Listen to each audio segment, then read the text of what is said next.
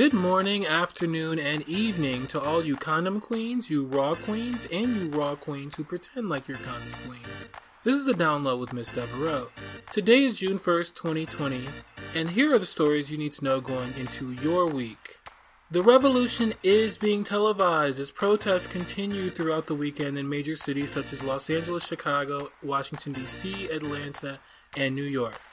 Minneapolis, the epicenter of the movement where George Floyd was murdered, has seen the National Guard deployed. Tens of thousands of protesters have marched in peace, with local and state police actually frequently getting violent. This includes instances of tiny-dicked police officers shooting rubber bullets at people on their own porches in Minneapolis. Also, in New York, officers have taken out their mommy and daddy issues by driving SUVs into peaceful marchers. Videos throughout the country have shown officers pulling down protesters' face masks to pepper spray them at close range, or bumping into protesters using their bikes in Seattle, then holding protesters in chokeholds for falsely assaulting police officers, end quote. This is a reminder to fuck not just the popo, but all the dumb hoes who actually lie on their backs and fuck the popo too.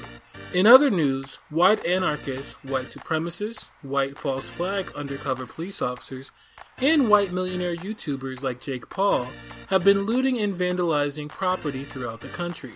Their goal seems to be either taking advantage of black pain for their own destructive recreation, or making Black Lives Matter protesters appear more violent than we really are.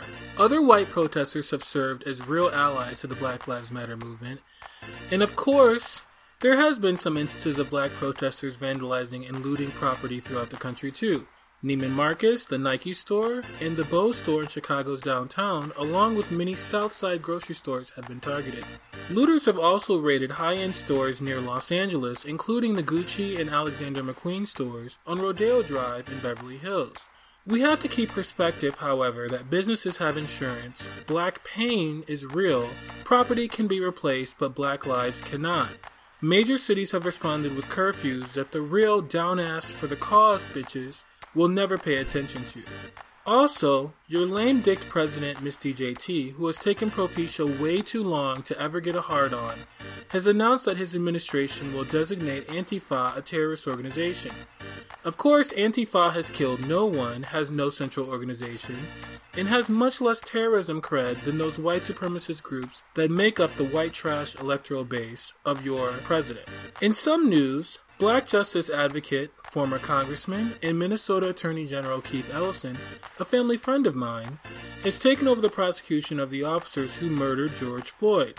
While Derek Chauvin is facing third-degree murder and second-degree manslaughter charges in George Floyd's death, the other officers are still yet to be charged. Video has recently been released showing all four officers assaulting a handcuffed George Floyd in the back of a police car like the punk-ass bitches those officers really are. In some other good news, the FBI is opening an investigation into the Louisville Police Department's murder of 26-year-old EMT Breonna Taylor.